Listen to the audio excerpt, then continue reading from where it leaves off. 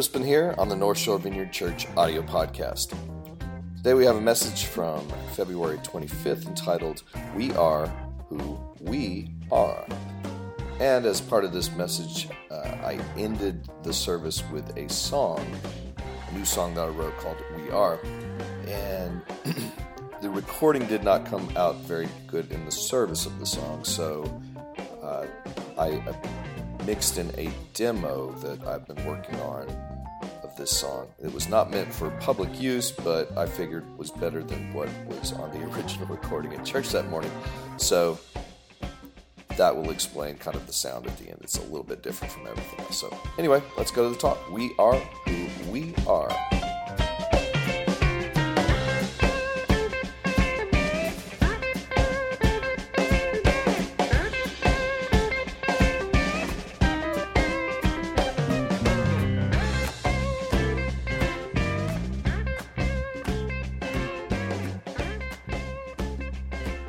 The passage for today is on the front of your bulletin. And I'm just going to read the whole chapter of Romans 12. So, brothers and sisters, because of God's mercy, I encourage you to present your bodies as a living sacrifice that is holy and pleasing to God. This is your appropriate priestly service. Don't be conformed to the patterns of this world, but be transformed by the renewing of your mind so that you can figure out what God's will is, what is good and pleasing and mature. Because of the grace God gave me, I can say to each one of you, don't think of yourselves more highly than you ought to think. Instead, be reasonable, since God has measured out a portion of faith to each of you. We have many parts in one body, but the parts don't all have the same function. In the same way, though there are many of us, we are one body in Christ, and individually we belong to each other. We have different gifts that are consistent with God's grace that has been given to us. If your gift is prophecy, you should prophesy in proportion to your faith. If your gift is service, devote yourself to serving. If your gift is teaching, devote yourself to teaching. If your gift is encouragement, devote yourself to encouraging. The one giving should do it with no strings attached. The leader should lead with passion. The one showing mercy should be cheerful. Love should be shown without pretending. Hate evil and hold on to what is good. Love each other like the members of your family. Be the best at showing honor to each other. Don't hesitate to be enthusiastic. Be on fire in the Spirit as you serve the Lord. Be happy in your hope. Stand your ground when you are in trouble, and devote yourselves to prayer. Contribute to the needs of God's people and welcome strangers into your home. Bless people who harass you. Bless and don't curse them. Be happy with those who are happy and cry with those who are crying. Consider everyone as equal and don't think that you're better than anyone else. Instead, associate with people who have no status. Don't think that you're so smart. Don't pay back anyone for their evil actions with evil actions, but show respect for what everyone else believes is good. If possible, to the best of your ability, live at peace with all people. Don't try to get revenge for yourselves, my dear friends, but leave room for God's wrath. It is written, revenge belongs to me, I will pay it back, says the Lord. Instead, if your enemy is hungry, feed him. If he is thirsty, give him a drink. And by doing this, you will pile burning coals upon his head. Don't be defeated by evil, but defeat evil with good.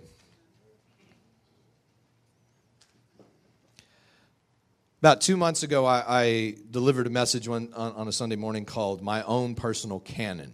I wasn't talking about a canon to blow things up, but in the Bible there is the canon of Scriptures, the books that made it into the Bible. And I said in that message, if anybody's been following Jesus for probably a few years, you probably end up with your own personal canon, a set of scriptures that you can almost recite verbatim, that have revealed God to you in a special way. And one of those passages for me is Philippians chapter 2, which I did the message on. But I would say another close one to Philippians 2 is Romans 12. And if you come to this church for more than a year, you will probably hear me quote something out of Romans 12 a few times in a year, because it is one of those passages that has so much good stuff in it about God and life and community and how we're supposed to live. It's one of those kind of like Philippians 2 that if I just had Philippians 2 and Romans 12, I'd have enough to work with for the rest of my life. But today I want to look at Romans 12 and with in mind that the last message I did of 2017 was actually on Romans 12, 1 and 2. But most of y'all weren't here for that anyway, probably. So, because that was like New Year's Day or something, so or New Year's Eve. So I want to look at Romans 12, and we're going to look at the first two verses, but I really want to focus on where Paul ends up going after that. One of the things that Paul introduces us to in the beginning of this chapter is the idea that formation is a given. Formation is going to happen in your life. What do I mean by formation? Your desires are going to be formed. You can't help it. If you live in this world, your desires are going to be formed. And the default mode for people is being conformed to the pattern of this world. And that's what Paul calls it. And conform means you're being squeezed into the mold of what the world values as success, what the world sees as failure, what the world says is the good life. It's society, it's culture, it's politics, it's your family, it's your neighbors, it's your coworkers. And without any intentionality and mindfulness in your life, you're going to find that you just end up valuing everything that the world tells you to value without thinking about it. And Paul says, don't do that. That's the way that everybody does it, but don't do that. Instead, be transformed by the renewing of your mind. Instead of being conformed by external pressure, experience internal transformation by the renewing of your mind. Well, how do we do that? Well, it goes back up to the first part of verse 1 where it says, I'm sorry, when I learned this, I learned it in like King James. So it's like, I beseech you therefore, brethren, by the mercies of God, to present your bodies as living sacrifices. What is a living sacrifice? Well, it's kind of like what they were talking about in Financial Peace. In Financial Peace, you learn how to sacrifice what you want in the present so you can actually live better in the future, right? That's why you get out of debt. That's why you save money. We can understand sacrifice along those lines. But when we come to like the teachings of Jesus, like the Sermon on the Mount, none of that stuff comes naturally to us. You know, blessed are the meek and the merciful and all this stuff. Like none of that comes natural to most of us. I mean, there's some people who just seem to be good with that. But for most of us, it's not a given. We don't desire to be merciful, especially to those who are not nice. We don't desire to be peacemakers. And this means that being a living sacrifice means that we have to sacrifice some of what we want in the present for something much greater in the future. And as we do this over time, it actually changes our mind. We actually rewire our brains. We come to experience the substance of transformation within. But there's an important part about this that I think we tend to overlook, and it is key to almost everything that Paul ever wrote in the New Testament, and certainly key to much of what Jesus wrote, and it is the context in which these things are supposed to happen.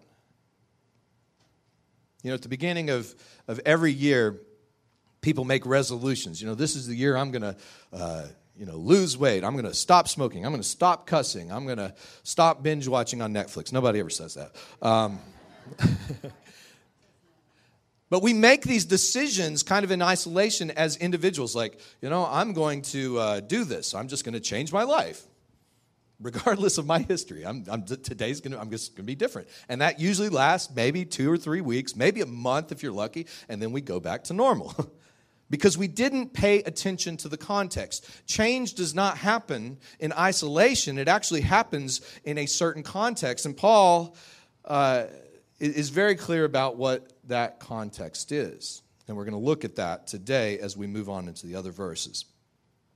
I read a fantastic book a few years ago called Desiring the Kingdom by James K.A. Smith. He's a philosophy professor. I think it might be, I forget the university. Calvin College, yes. It's good to have a seminarian here. And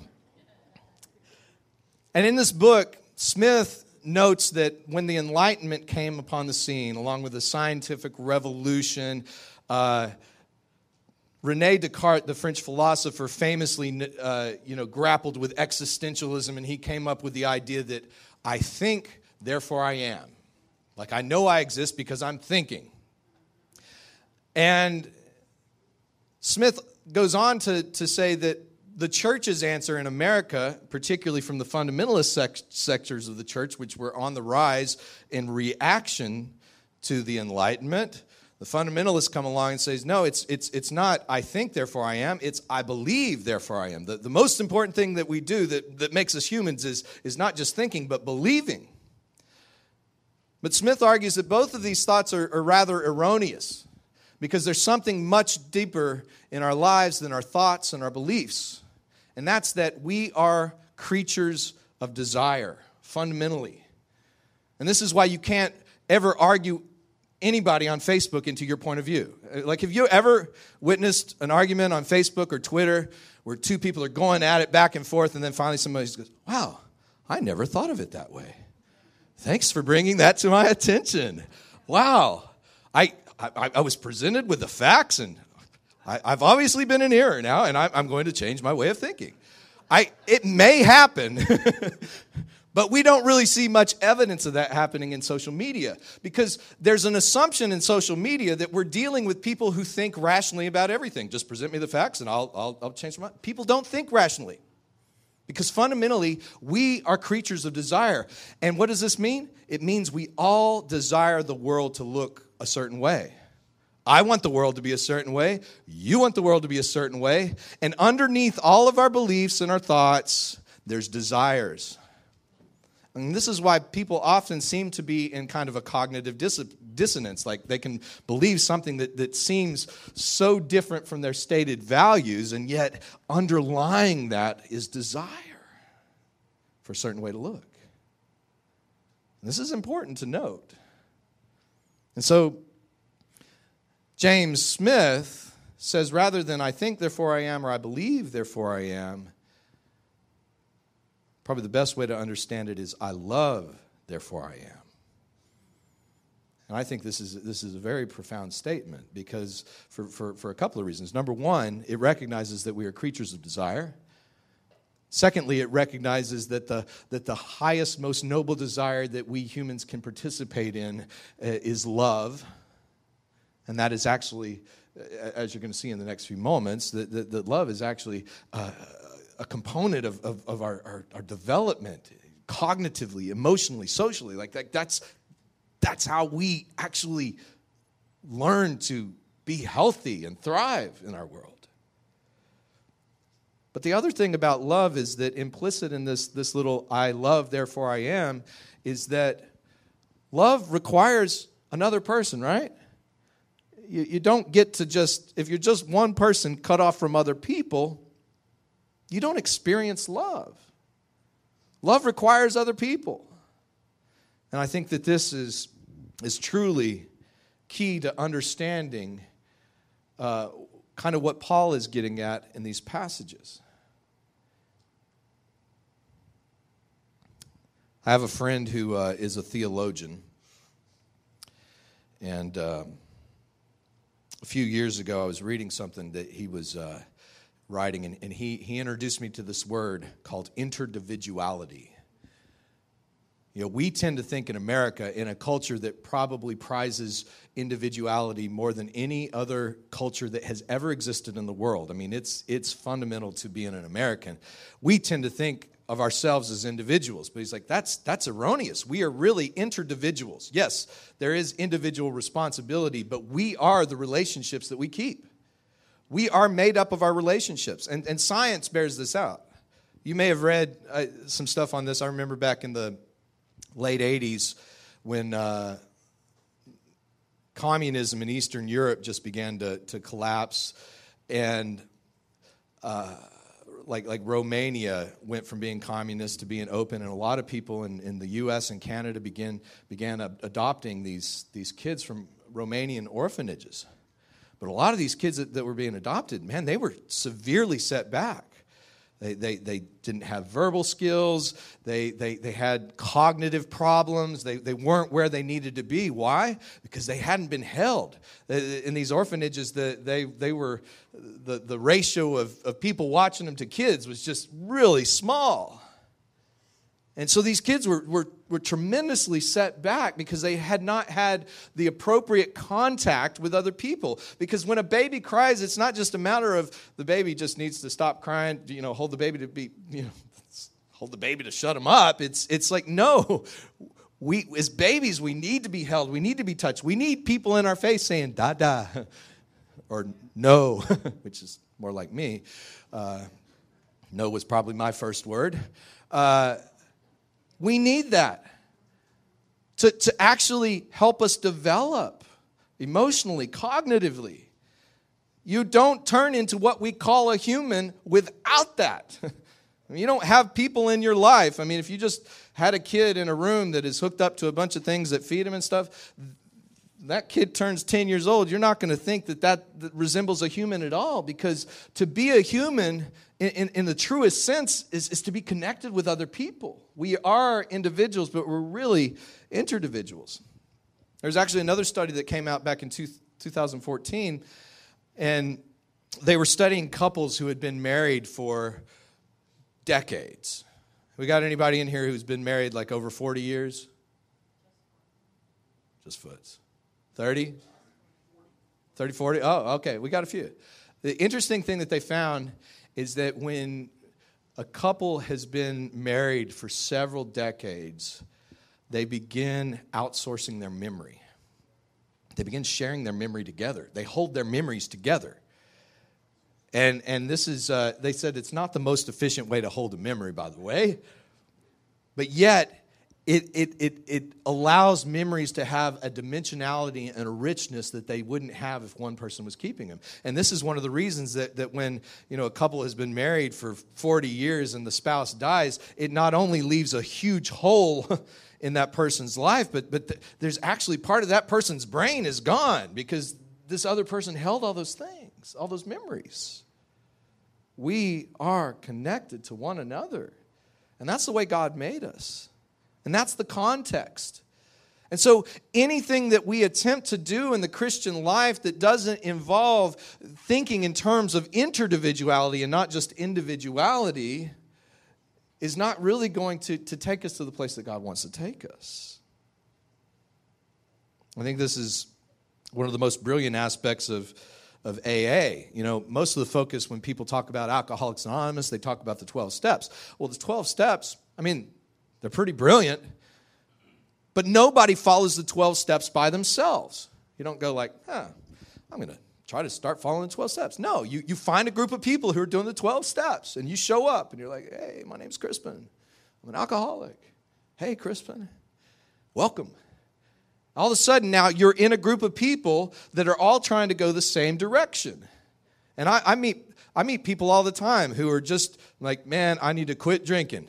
And they get into Alcoholics Anonymous, and these people will find a meeting somewhere in Louisiana every night of the week. Why? Because they realize deep inside, I need people in my life who are heading in this direction. I can't hang around these other people anymore.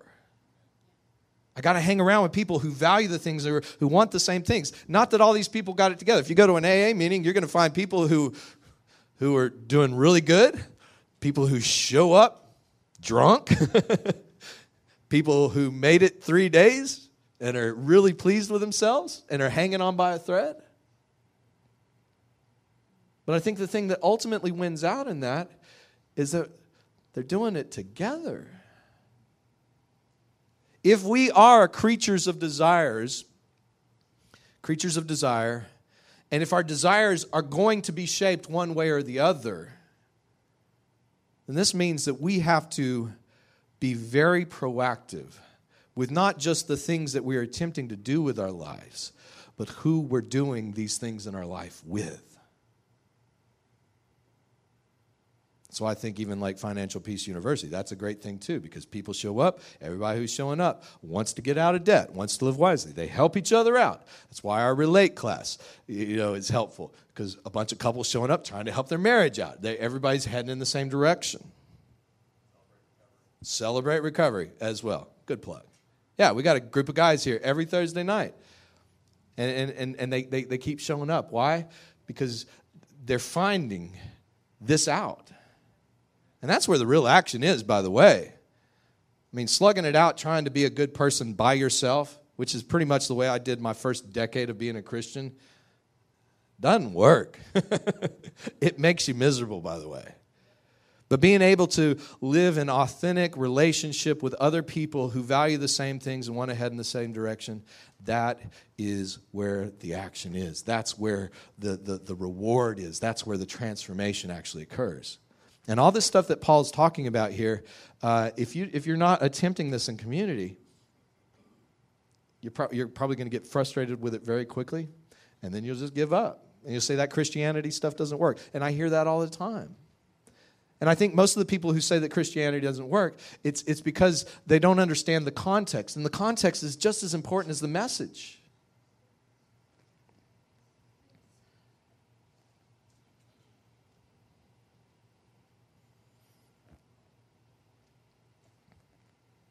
Verse 9.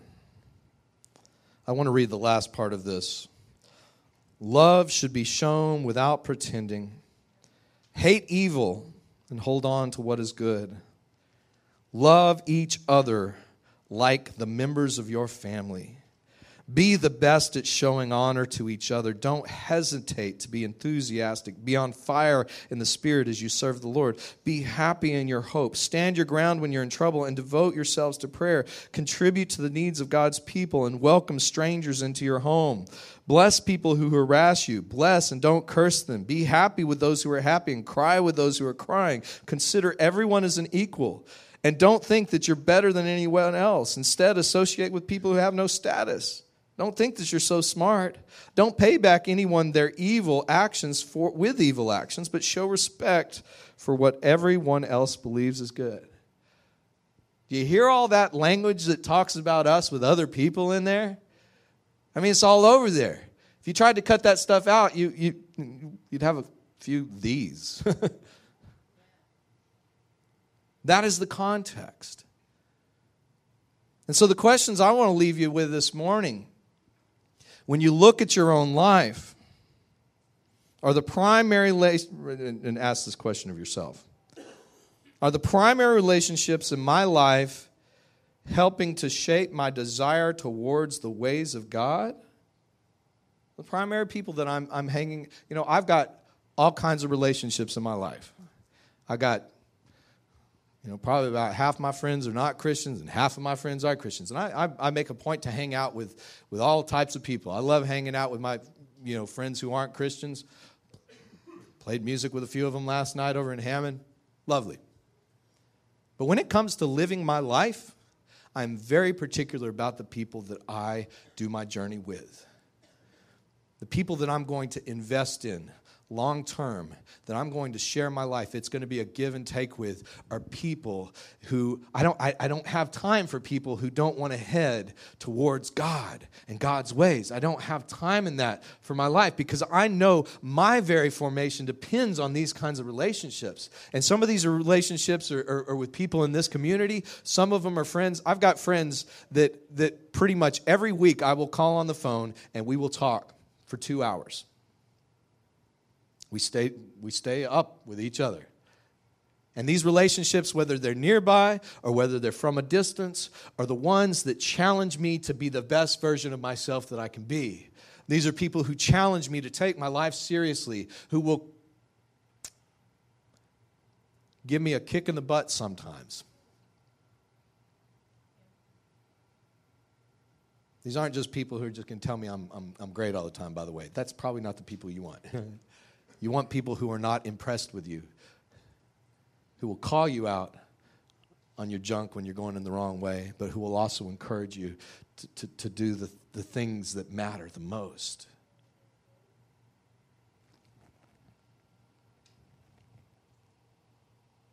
The second question is, what relationships do I sense the Holy Spirit inviting me to invest in more? Now, you may be in here this morning and you go like, well, I don't really have any friends that really help me move towards Jesus at all. Well, maybe for you, it starts with prayer. You know, when I entered on this journey of understanding community, it really happened probably about a year into being on staff at the Kenner Vineyard. And I don't know why I was blind to this. For the first 12 years or so of being a Christian. But finally it occurred to me, it was the work of the Holy Spirit, by the way. I didn't figure it out because of my intellect. But finally, God revealed to me that my whole time of being a Christian, it was just me and Jesus. And I think this is the downside of evangelicalism. Because in this world, we have made such an emphasis on you got to have a personal relationship with God, a personal quiet time. You know, it's you and Jesus. And yeah, there is a personal aspect of it. But it is not just personal. And I don't think it's even majority personal. When we look at the Bible, when you read the writings of Paul and you come across a word spelled Y-O-U, most of us living in this culture, in America, rugged individualism, when we read the words of Paul, we read, you are the temple of the Holy Spirit. We're like, I'm the temple of the Holy Spirit. I'm going to take good care of this. See people posting that on Instagram all the time when they're at the gym. Just taking care of the temple. No, it's y'all are the temple. We're the temple of the Holy Spirit. I'd say probably 95% of the time when you come across the word Y-O-U in the Bible, it's y'all. And I wish Bible translators would just learn something from us in the South and just go ahead and put it in there so everybody can understand it. Because we read the Bible in such a way that enforces our individualism when really much of the Bible is about interdivisialism. Yes, we all have our own personal responsibility. We got to take responsibility for our own selves, but we do it in the context of community. I want to close with one reason I'm saying this today is I really feel like God's been speaking a lot to me about this lately and revealing a lot to me about this. And, a lot of people write journals. I don't journal. I write songs. So I'm going to close with a little song. And as I do, maybe just reflect on those questions. Ask the Holy Spirit to bring people to your mind that you need to invest in. Ask the Holy Spirit to reveal to you maybe where you've been going it alone and you have not even considered the dynamic of the people around you.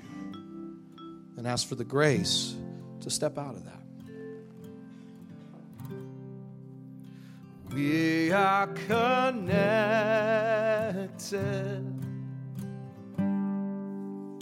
We're not alone. Meandering river carries us on. A curious reality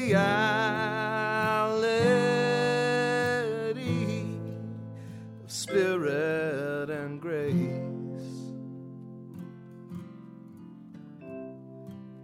Ephemeral wisp of a dream, dancing in space.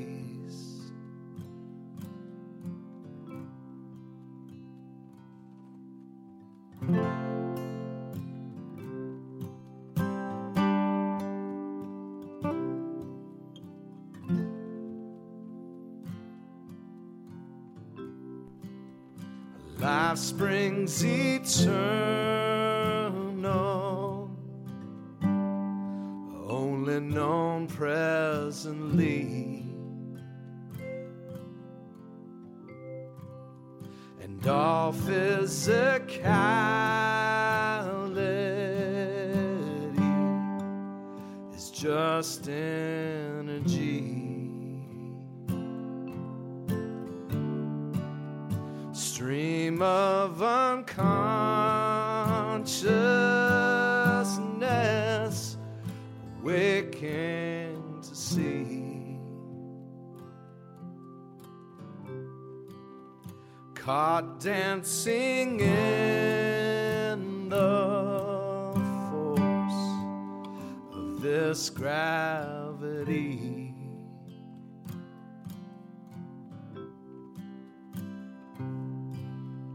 We are who we are. We are who we are. We are who we are. We are.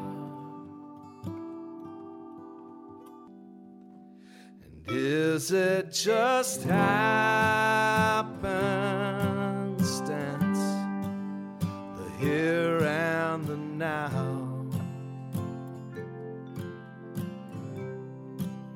Or one happy accident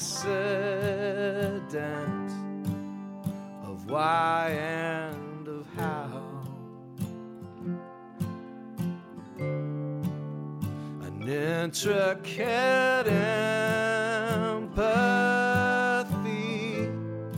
entangled in lights.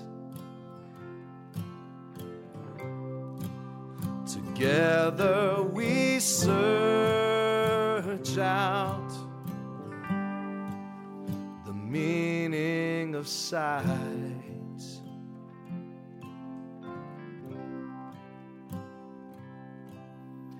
We are who we are. We are who we are. We are who we are.